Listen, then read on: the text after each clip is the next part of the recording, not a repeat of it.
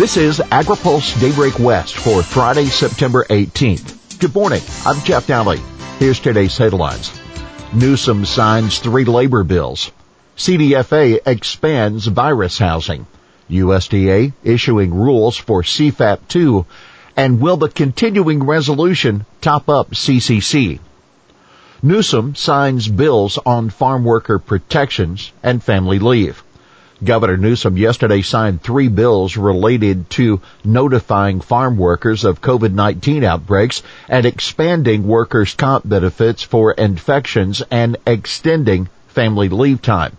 I am so proud that California is taking an important step to lift up women and families, said First Partner Jennifer Siebel Newsom, who attended the signing ceremony for Senate Bill 1383.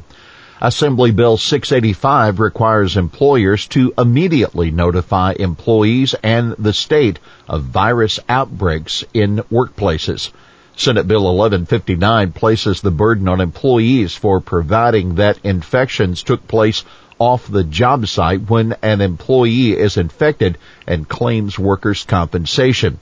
And Senate Bill 1383 extends family leave by 12 weeks, which critics fear allows for 6 months of leave by combining state and federal benefits.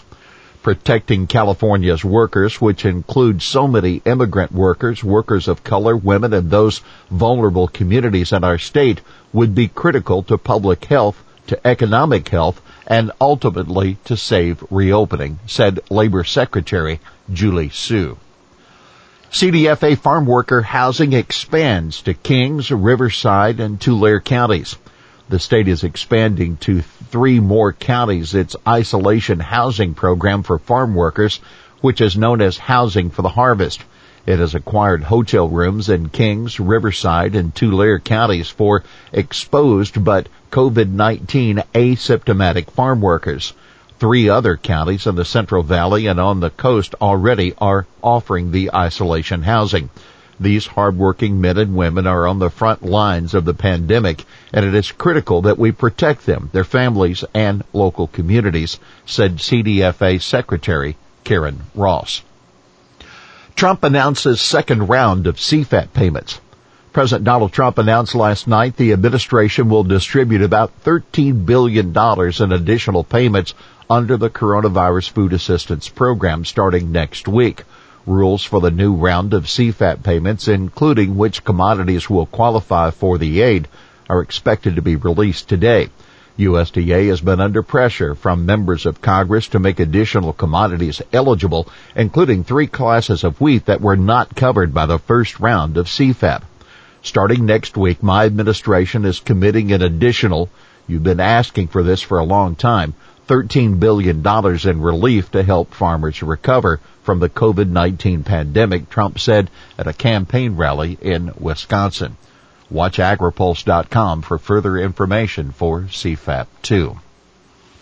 Senators press for CCC replenishment. Farm state Republicans in the Senate are pushing congressional leaders to ensure that the stopgap funding bill that's expected to pass this month includes a provision to replenish USDA's Commodity Credit Corporation account. USDA is using the CCC to make the $13 billion in CFAP 2 payments and will have to tap the account again in October to make annual commodity and conservation program payments. A recent analysis by the American Farm Bureau Federation and the American Soybean Association estimated that those October payments will total $6.9 billion. We need to reimburse the CCC up to $30 billion, and we must get that done now in the CR so that we can continue to provide that help and support for our farmers and ranchers. That North Dakota Senator John Hoeven, he chairs the Senate Agriculture Appropriations Subcommittee. Hoeven discussed the issue in a Senate floor colloquy with 6 other GOP senators. The House is expected to take up the continuing resolution next week to keep the government funded when the new fiscal year starts October 1. The big question is what provisions will be added to the measure, including the CCC replenishment. By the way, pork producers are pushing to include new funding in the CR for Customs and Border Protection agriculture inspectors. The inspectors are funded by agriculture quarantine inspection user fees, and collections have dropped dramatically due to the drop in travel. New food box contracts awarded. USDA is awarding contracts worth up to $1 billion for the third round of its Farmers to Families food box program. More than 90 million food boxes have been delivered so far. The program was originally funded at $3 billion, but the Trump administration authorized an additional $1 billion last month. Here's today's She Said It. We have also put in place measures to ensure that we can hit the ground running with enforcement. That's Secretary Sue at a press conference on the bills that Governor Newsom signed. Well, that's Daybreak West for this Friday, September 18th. For the latest news out of Washington, D.C., visit agripulse.com. For AgriPulse Daybreak West, I'm Jeff Alley.